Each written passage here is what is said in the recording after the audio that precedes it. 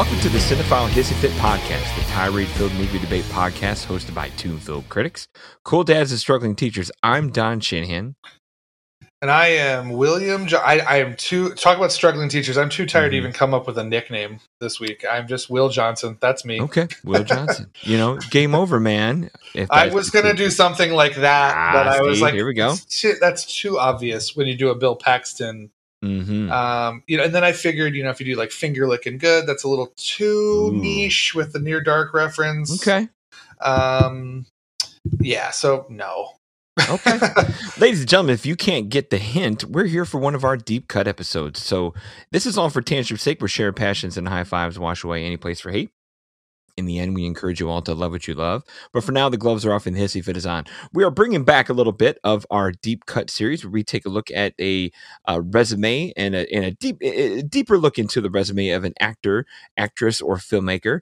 And we kind of go back and forth trying to kind of find some of our hidden gems, our personal favorites, and what we like and what we don't like about these folks. And this is really a kind of a love and hate format. We really don't put a timer on this other than just trying to have a nice, complete conversation.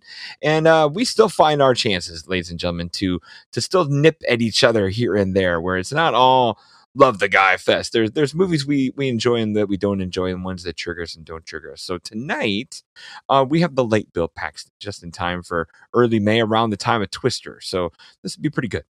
Yeah, no, I mean,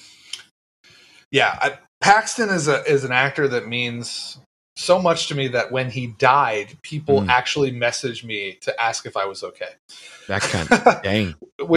That's a big deal. Cause I mean,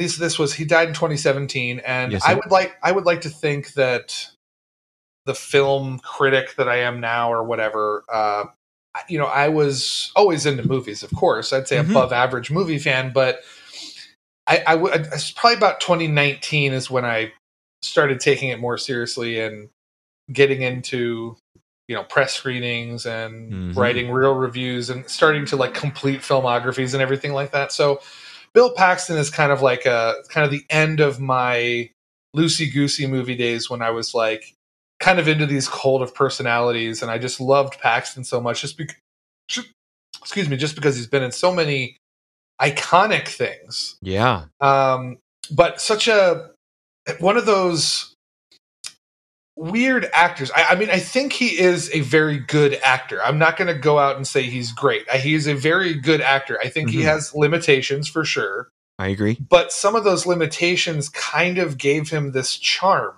I agree. Like a uniqueness to, exactly. Like, hey, I'm not a matinee idol, chiseled physique guy. I'm also not the Jack Nicholson level of complete character actor, can be anything, anywhere. Because Nicholson's not a physical specimen and a heartthrob by any means, but could he play anything? And Paxton was in that weird place where not a heartthrob, not a method amazing character actor, but I tell you what, that Southern boy charm comes out just enough where he can put it in drama, he can put it in humor, he can put it in horror, and it always still fits. He was never stuck out like a sore thumb, like, oh, what's he doing here? Like he found a way to mesh and fit whatever the material put for him. So it was I admire the guy a ton. Yeah, and he had some good friends in strong places too, because I mean James Cameron was a fan. I mean, well, and here's the thing about Paxton is I'm not one of these people that goes around and says like, "Oh, Hollywood's changing," and remember the good old days. I'm not one of those people, because everyone's a film expert now, and everyone knows everything about film history. But it's funny because I promise this will have a point with Bill Paxton, but you're good. I'm reading this book right now, a book on tape called City of Nets, and it's all about Hollywood in the 40s. And what's amazing to me is how similar all the crap that was going on in Hollywood in the 40s, all the arguments, the film Twitter of its day, are all arguments going on today. What's art, what isn't, blah blah blah. Now, however, while I say that, there are these little patches of film history where there are kind of these obscure, bizarre happenstances with films. And if you remember, 1996 was the leading men of the two biggest blockbusters of that year, I believe, Twister and Independence Day. That's right. Were Bill Paxton and Bill Pullman. Now, that is something I guarantee. Throw a Jeff Goldblum in there too, where like if you co-lead that, I guarantee you to this day you cannot open a picture with Bill Pullman in the lead. Now, granted, Independence Day had the Will Smith on his way up and Goldblum, but still, the heroes of that movie were those two guys. Totally. And I remember there was a back when I used to watch like entertainment television, Oh yeah, sure. And I remember there was a time when Bill Paxton, I'll never forget this. It just always sticks in my head because it's so Bill Paxton-y. Him and Bill Pullman were together at some event.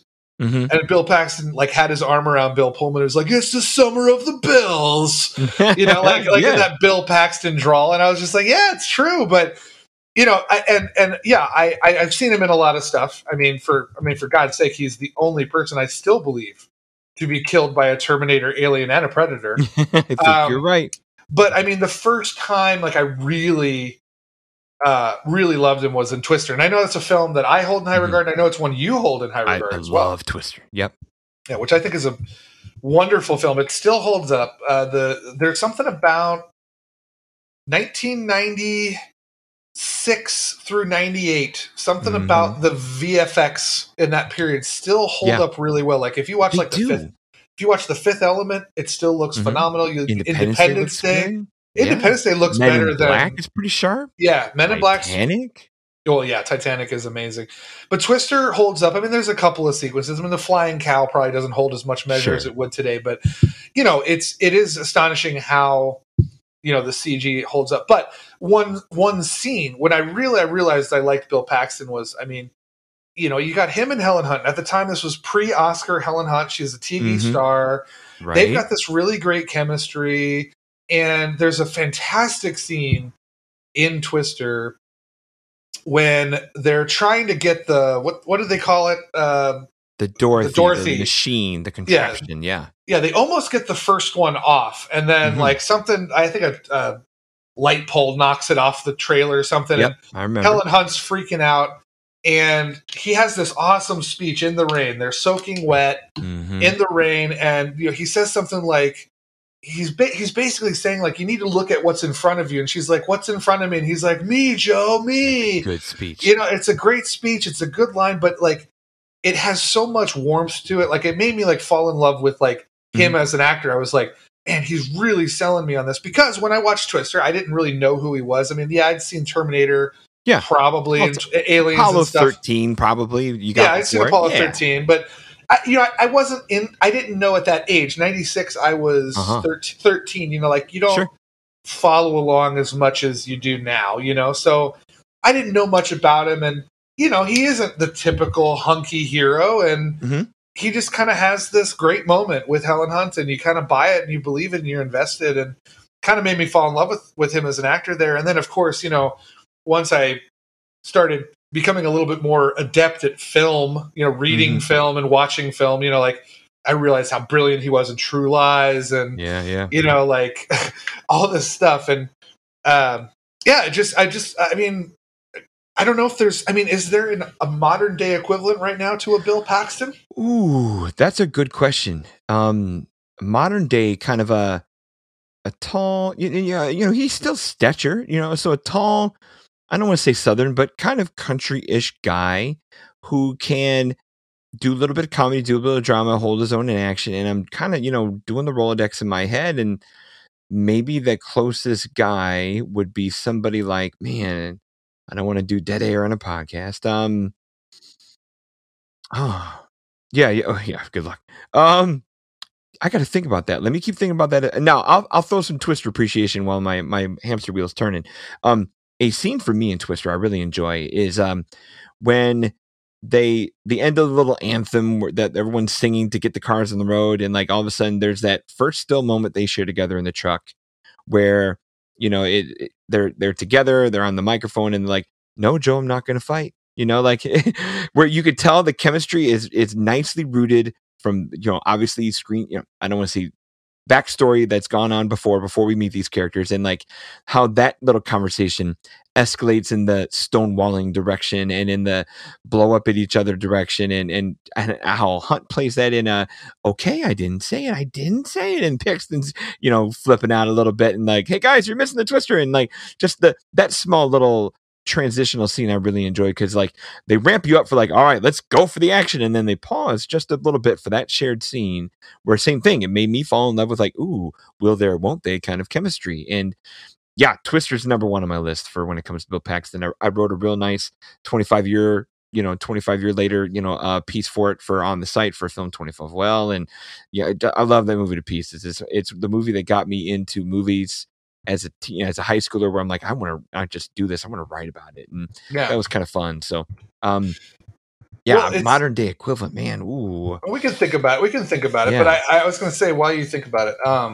so I guess when Letterboxd goes by film popularity, I'm assuming it means by number of ranking. Reviews. I'm assuming rating, because now one thing I always love to do when I look, and the one thing I love Letterboxd for, especially when you're trying to do a deep cut thing on a person, is you look at it, and there's always rows of 4. Like, how many rows can you get before you miss something? So Paxton's got a solid. I've got 10 movies deep before I miss something popular from him. Like Spy Kids 3D is his 11th most popular. Now the reason why I'm questioning the film popularity is because Titanic is number 2. Nightcrawler, which he's excellent in, is number 1. So I'm assuming it is rankings. It's ranked. Yeah, it's views on Letterboxd, whether you're going for Paxton or not. And knowing the film bros that are Letterboxd, I'm not surprised the Insel movie is number 1. So it's a great film, though. It's a great film. But let's be honest, it's for that crowd. Yeah, sure. It's the equivalent of, well, maybe not maybe in the zeitgeist, the cultural zeitgeist, but like to me, it's like that generation's Fight Club. Like that poster would be in a college dorm room. Definitely. I love Nightcrawler. But yeah, I mean, we'll get into some deep cuts. But I mean, in terms of film popularity, I mean, it goes Nightcrawler, Titanic, Terminator, Aliens, Edge of Tomorrow, Apollo 13, True Lies, Twister, Tombstone, and Near Dark. Yeah. And as the non-horror guy, Near Dark's a blind spot for me. I need to fix. Well, not only is it a blind spot for horror, but it's also Catherine Bigelow, who I don't think has made a bad film. So, it feels like the cast of Aliens was on vacation, because it has almost the entire Marine crew from Aliens. It's Lance Henriksen, Jeanette Goldstein, Bill Paxton. It's got all of them. I think there's another one in there too. And Near Dark also, and I have to go on a little sidebar here. I beg you, if you go to a used DVD store or Blu-ray store and you see Near Dark and you look at the cover art and you go, no way. What they did was they kind of started. It was, I wouldn't say it was like a lost film, but it wasn't like a mainstream. It wasn't something you could buy at Target. It was something you'd have to find. And when they were releasing stuff on Blu-ray, I remember around the time they released it, it was around the Twilight fever.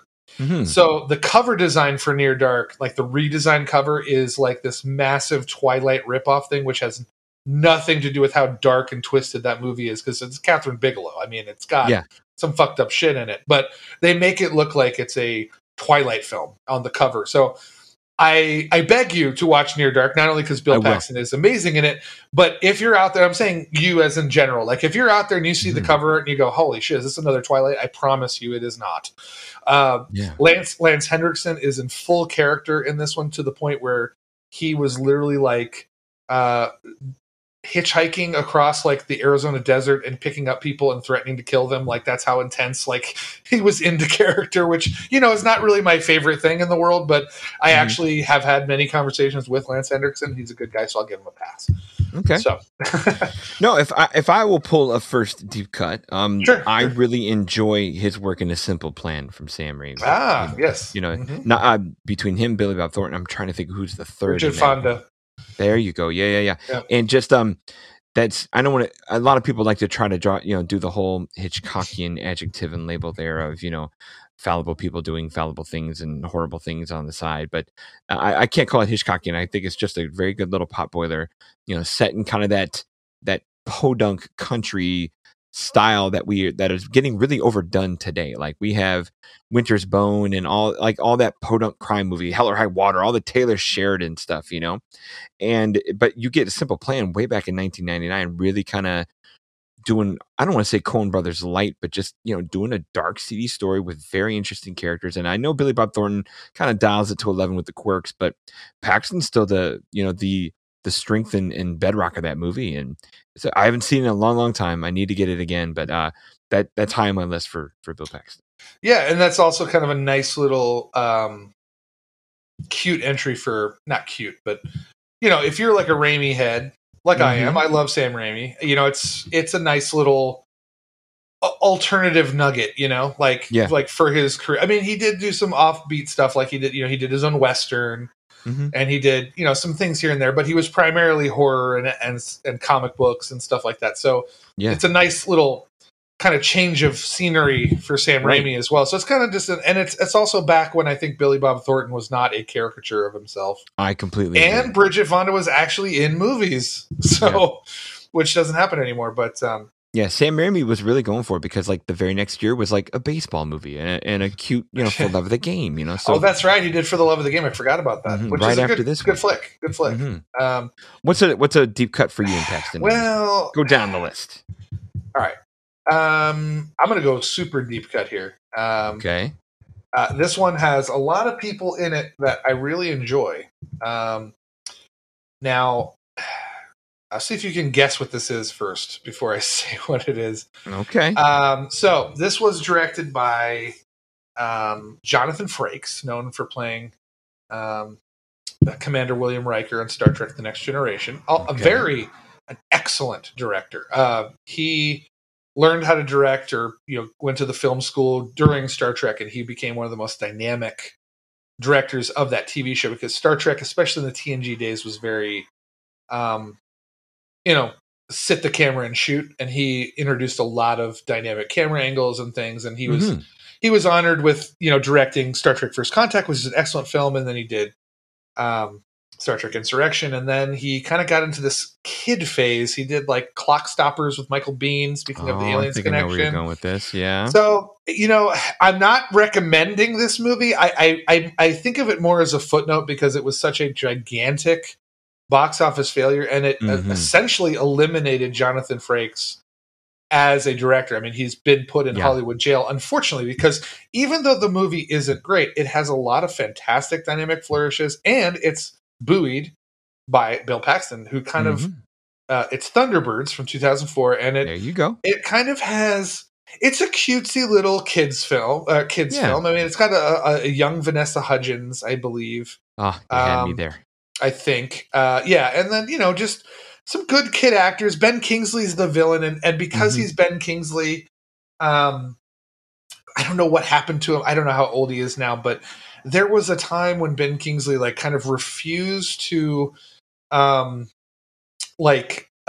to the material he was in. Like he was in a adaptation of Twelfth Night, where he was playing, I believe, the clown, I think is the character's name, or the jester or something. And it's supposed to be a kind of a deeply disturbed, sad character. And the movie was filmed super light, like a super light comedy. And he's just playing this demented, sad, creepy. He's the one going hard, right? Right. And he does the same thing in Thunderbirds. Like he's terrifying. He's playing it like, okay, I am this, I want to conquer the world serial killer or whatever. And everyone else is just playing with spaceships and shit. He would have been 60 making that movie. I looked it up his birthday.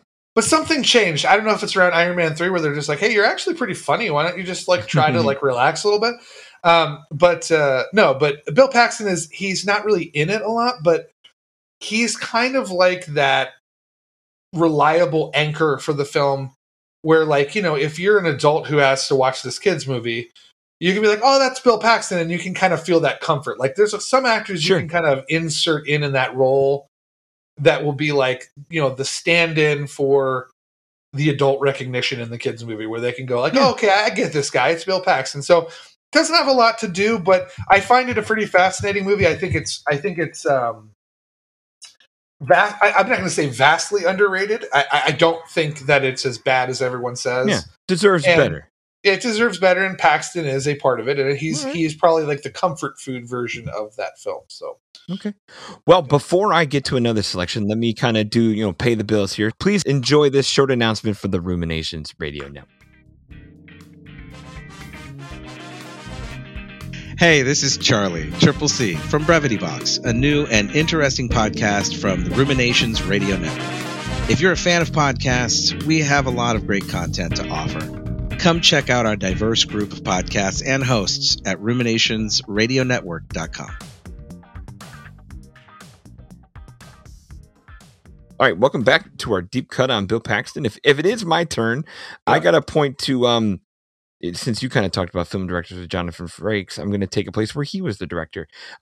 Frailty in 2001 is a ballsy ass movie. One of the I know people kind of go towards the reconnaissance of where Matthew McConaughey kind of had a revival of things in 2010-ish. I thought he blew the doors off the place back in 2001 with this one, where it just a different way of seeing Matthew McConaughey. Obviously, Bill Paxton directing and starring in the place where you have this very fanatical relationship between these brothers and this father, and a lot of scary God stuff, which is always a fascinating subject, and goes dark, it goes hard, doing the whole serial killer kind of route, and for me that was easily the darkest thing I've seen Matthew McConaughey do at the time. And I'm like, wow, who got that out of him? And then you look and it's Bill Paxton. So and obviously he takes a very twisted route with that whole as the father, where being led by the tools of the axe, the gloves, and a pipe, and how dangerous he can look while still being, like you said, kind of that broken, Southern, hard scrabble kind of guy. And Paxton, even calling his own number, plays great stuff. And obviously to get what he got, out of McConaughey, Powers Booth, I will watch him to be anything all day, let alone the FBI agent of choice here. And nice little movie.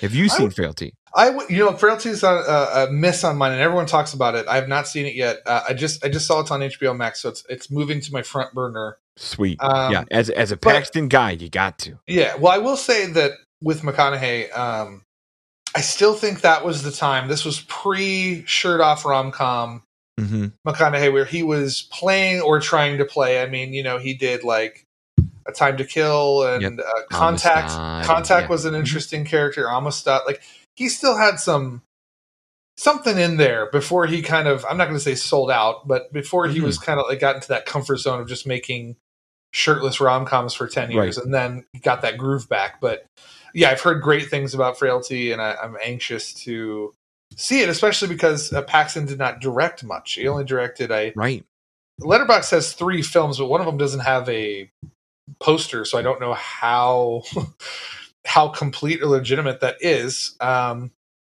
But he also did a golfing movie, The Greatest Game Ever Played, which I also have not seen, but it has Shia LaBeouf. I have seen that.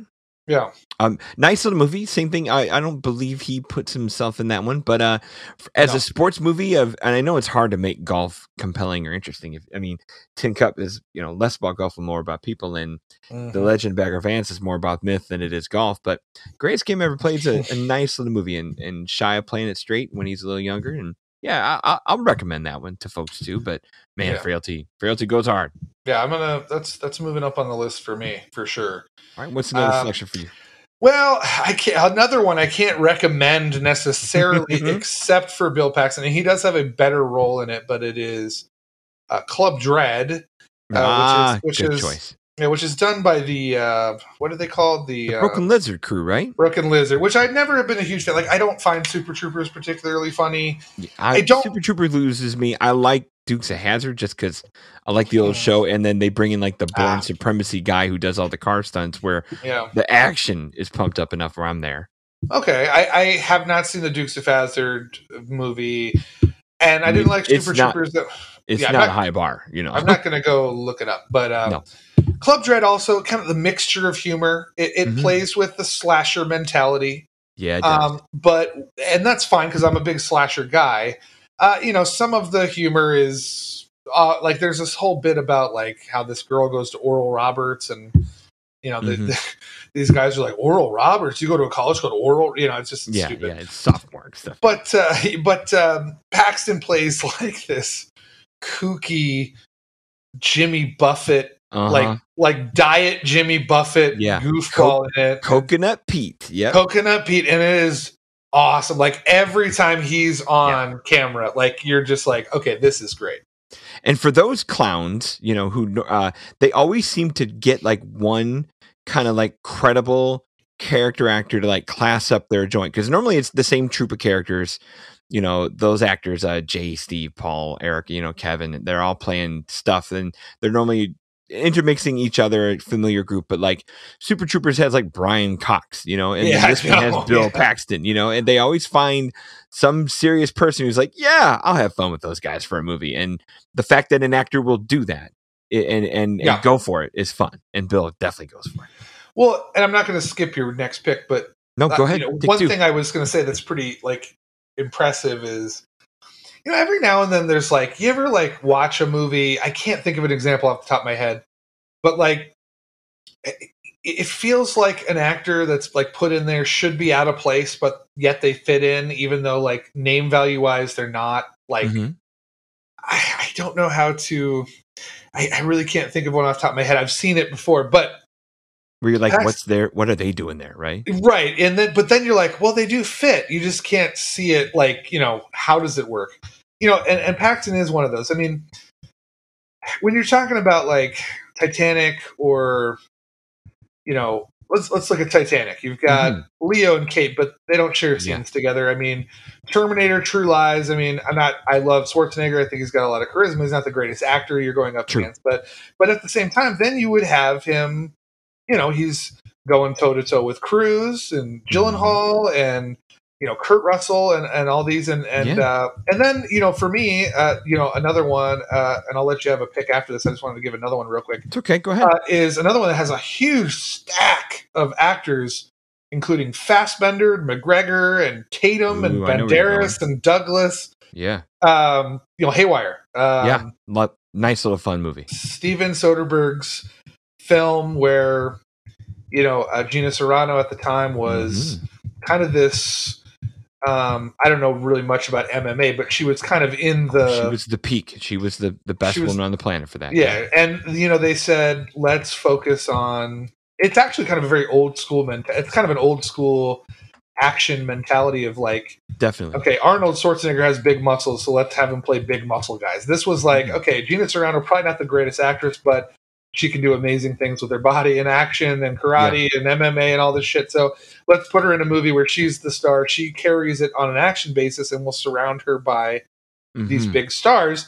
And Paxton shows up as her dad, and it just works. Like and like I said, you're surrounded by the Fassbenders and the Ewan McGregors and the Michael Douglases. Yet you got Paxton in there that's like kind of like the emotional core of her story, you know, because she's the father, and it all comes down. The ending comes down to, you know, her father's home. You know, so it's another one where he kind of inserts there. It's you don't. I mean, I don't know many people other than Haywire that would, you know, put Paxton up there with the likes of a Fassbender, but yet it works. He plays. It fits in place. He can kind of go with any, you know, any lineup, you know, and he'll find a way to fit in. He's like, and I know, like we've showered the praises of John C. Reilly on our show, where it has that everyman quality of like, but I know Reilly veers more to comedy and the doofus stuff. But when he has to, or when he can, the guy can amp up some drama. It's drama where he still plays the doofus, where I think Bill is more talented than Reilly because he can do more things, but it's the I don't know what I'll use a barber word here. The shagginess of Bill Paxton never doesn't fit whatever role he's asked to kind of sharpen up for. So, and this being one of those places. So, yeah, I think that's Soderbergh, you know, who just knows how to just measure a movie so well, where I can have action, I can have intriguing character work, and I can definitely take all that and spin it because I'm also a damn good writer. So, and I that's a guy who I think has never made a bad film, where Soderbergh just always has just a different edge and a different slant to things. Does a lot of it himself, which I really appreciate his, just the way he kind of self creates his movie, stays out of the studio system a lot. And I know he obviously, Warner Brothers, paid him handsomely to do all the Ocean's 11 stuff, but since he just hones his craft and gets good people to be part of his Think projects, and it turns out pretty well in most of the cases. Indeed. Yeah. Good calls there. Good comps there. I stole one from you. So what's another one you got? I'll throw, I've got the list. I mean, Apollo 13 is easy, where it's kind of too easy. True Lies is also too easy. One of the few Ron Howard films I would put as above average. Oh, totally. I have two things left I'll talk about, and I'll kind of push them together. Well, I'll do one short, one long. Well, both really short. But while you're on the dad angle, and I know actors, I know this happens to women more than it happens to men, but men do get to that age where they play more dads than they play leading men, and Paxton aged into that very, very well. In places like Haywire, places like in other movies, and even Nightcrawler a little later, where just he played an adult his age, which fit him, and he could play that.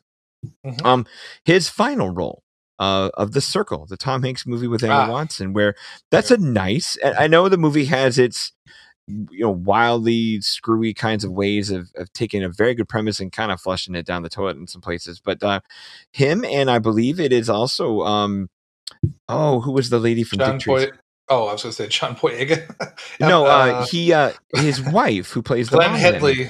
Yeah, who are now both no longer with us, which is a shame. So, Glenn Headley died. She did, and not far after that movie, and not far after Paxton. I believe. Oh, I had no freaking clue. But they play a very sweet pair of parents that I like. Once he shows up, you're like, oh, instant cuttable gravitas, and I was cool with that when Paxton showed up. And again, a shame that that's his last movie, but he goes out in a place where he comported himself well. So. And then final pick for me is I'm a Martin Campbell guy, where I know Green Lantern is a dog, but it's a horrible movie, but action wise, I love the way he tunes up action. So Vertical Limit is a lot of fun for me. I know it's more of a Chris O'Donnell thing than a Bill Paxton thing, but I'm there for Bill. O'Donnell thing. When was the last time anyone said that? Yeah, I know, right? But I'm there for Bill Paxton when he's there, and moreover than Chris for Vertical Limit. So yeah. Close us out with a winner here. I don't know if I'm going to do that, but and you know what? You've caught me in a couple I haven't seen. I have not seen Vertical Limit or The Circle. So yeah, if you're how's your mountain climber movie suspense level like? I could give a shit about mountain climbing. Go well for you. Okay, I mean, there's many fun choices you can pick, like Navy SEALs or Brain Dead or Boxing Helena or weird shit like that. U-571, Mighty Joe Young, blah blah blah. I will not pick Two Guns with Mighty Joe Young is rough, but he does his best. He's too old to be there next to Charlize, but yeah. You know what? I am, and this is a little bit of Paxton in it, but not really. I mean, because like I said, all those big heavy hitters, I had those first 10. I mean, he's awesome in all of them. Yeah. So just finding these deep cuts. I don't know how much of a deep cut this is, but I think people always shit on it because people like the original so much better. But I like Predator 2. I think Predator 2 is a great film. It's directed by Stephen Hopkins, who directed my favorite Nightmare on Elm Street film. Okay. Nightmare on Elm Street 5, The Dream Child, which is beautiful to look at. He also did The Ghost in the Darkness, which was... I do love that movie. Was my number one film for like 3 years at one point. It was like my favorite movie. Like, yeah, I got a nice 25 well piece in that one too. You'll love it. Great movie. So I would say when it came out, it was probably my favorite film. Well, you know what? I'm going to give it a year because I got into a Face Off and Fifth Element phase like the next year. 97 will do that to you, man. So, because Ghost in the Darkness was 96, and I think those other ones were 98. So maybe 2 years. But he also did The Lost in Space, which was visually compelling, but not very good. But Predator 2, I actually like it a lot. I mean, the supporting cast on this film is amazing. Like, people forget. You got Gary Busey, Mary Conchita Alonso, Bill Paxton, Robert Davi, Adam Baldwin. You've got a lot of interesting people in there. And then also, I'm a big Danny Glover fan. And the thing that always boggles my mind is, people always talk about how, like, Predator 1 is like this manly movie, and like Schwarzenegger takes him on. First of all, I think predators are cheap shot bastards. I don't think they fight for real because they're invisible, and it's like, oh, you're the greatest hunters. Well, I would be the greatest hunter too if I was just invisible the whole time. Absolutely. And Schwarzenegger has to fight him, and they have a good fight. But it takes Schwarzenegger the whole movie to kill him. But like Danny Glover like kicks so much Predator ass in this movie. Like he literally kills like 16 of them, and then at one point at the end, when he's surrounded by predators, he's just like, all right, who's next? And they respected him as a man so much that they gave him like a nice musket, and then we're like, all right, peace, you beat us. Like that's how awesome Danny Glover is. That's a real man. Boy. But no, but Paxton kind of plays this, it's not like Aliens, but even though Predator 2 is intensely influenced by Aliens, there's many scenes that look exactly like scenes from Aliens.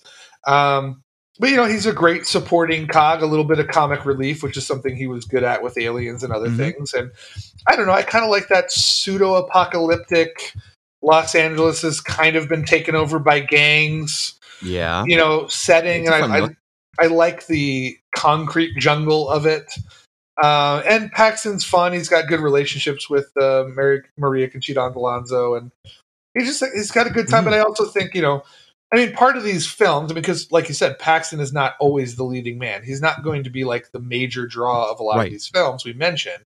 Like Titanic, he's kind of there for the bookends. He's like the C player, yeah. Yeah, and then obviously Apollo 13, he's next to Bacon and Hanks, he's the guy. And then, Edge of Tomorrow, Cruise and Blunt are the stars.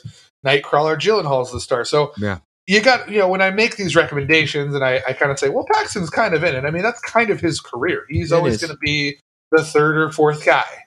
Yeah. And he's the third or fourth guy in a very underrated sci-fi horror film, Predator 2. And I think it's great. And it puts him on that list, like I said, of, he's, gets killed in the opening scene in Terminator, which is weird. Well, here, now that we've got the career retrospective kind of washing us over here, I'm going to break open to my cabinet of forbidden words here. I'm going to bring out the masterpiece label. Because the man is dead, and that's kind of sometimes my rule of masterpiece. Like, we don't name this man's masterpiece till they're gone, till their career is over. Bill Paxton, unfortunately, no longer with us. He has a full and complete career. What is his personal masterpiece in your eyes? What's his best? Shit. I got to vote, but I mean, some things I think he's in it. Like I was starting to say about Terminator, like he's only in the first scene, so you can't. I don't think you can put that on his roster. It's like the guy who wins an NBA championship and he played 2 minutes all season. True. It's tough for me. Twister is a very personal masterpiece for me because I think I think the fact that it's directed by a cinematographer who understands where the camera needs to go. It's at that perfect moment where visual effects still did not take over a film. Right. And the visual effects still look good. Twister for me is like my personal pick if I had to say a masterpiece. Yeah. I mean, but in terms of, prestigious cultural zeitgeist filmmaking, stuff that is, part of society. Like Twister, I think is forgotten a little bit. Oh, but I don't know. That's a big blockbuster that people can turn on and watch. But no, they can. But I don't think people talk about it as much as like other. Yeah, I mean, it's been enough years now where, of course, the big action tentpoles have gotten bigger, where Twister just looks like a cute little weather movie to most people, which is a shame. And that's why it's sharper than 1,000 things that are made today. But that's why if you put a gun to my head and made me pick, you'd have something that is still talked about today, and that's Aliens. I think Aliens has always been in my top 5 all time, if not top 10. I mean, no, I should say in my top 10, if not top 5. Yeah. Amazing film. It's referenced, copied to this day. Yeah, and he is a major part of it. And so, I would have to say I consider both masterpieces in different ways. I think Twister is like my personal masterpiece. I love it. I could watch it at any point. It can put me in a nice place. Reminds me when I'm 13. That's right. Gives me wonder, gives me awe. great performances. But yeah, if I had to choose one in terms of like film, in terms of like history and stuff, I would go Aliens on his resume, because Terminator, he's not in it enough. That's a brilliant film. It's almost perfect film. Titanic, he's the bookends. He's not really like, like, because that's kind of why I said I put that adjective up front of his, his personal masterpiece. And if I'm voting, same thing. My personal favorite will always be Twister. Same reasons as you. It's just it's a personal nostalgia pick of my own, where just I love where I was in my life when I discovered it and enjoyed that. It's an annual rewatch when summer hits. Now, in terms of if I put the critic hat on and I go, what's the best thing I feel like he's ever done or created? I'm kind of going to Frailty, so I'm going to put it that high praise there. Where to see him act and go dark, and also to be the guy that directs and puts that together, that's the thing where that's the best thing I've ever seen him do. Now I know, but in terms of like you said, if you have to go to the zeitgeist level, I think you're dead right with Aliens. But for best ever, like high score in the video game, Frailty. Yeah. Okay. All right. Yeah. I can live with that. That sounds good to me. You want to we want to get out of here? Okay. Yeah. So I want everyone to follow us on Twitter at CinephileFit and on Facebook at Cinephile Has Fit Podcast. Also find both of us on Letterboxd. We appreciate your captive audience and social media participation. Cinephile Has Fit is a 25YL media podcast brought to you by RuminationsRadioNetwork.com. I can't see because you're typing. Please visit, rate, review, and subscribe. We are also on Rotten Tomatoes. Rotten Tomatoes. And the new Banana Meter. If you enjoyed this show, Ruminations Radio Network has more where that came from, with wonderful programs, interesting hosts, or I should add an and in there, and interesting hosts. Our show and I'm tired, guys. Our show and others are available on iTunes, Spotify, and anywhere you find your favorite podcast.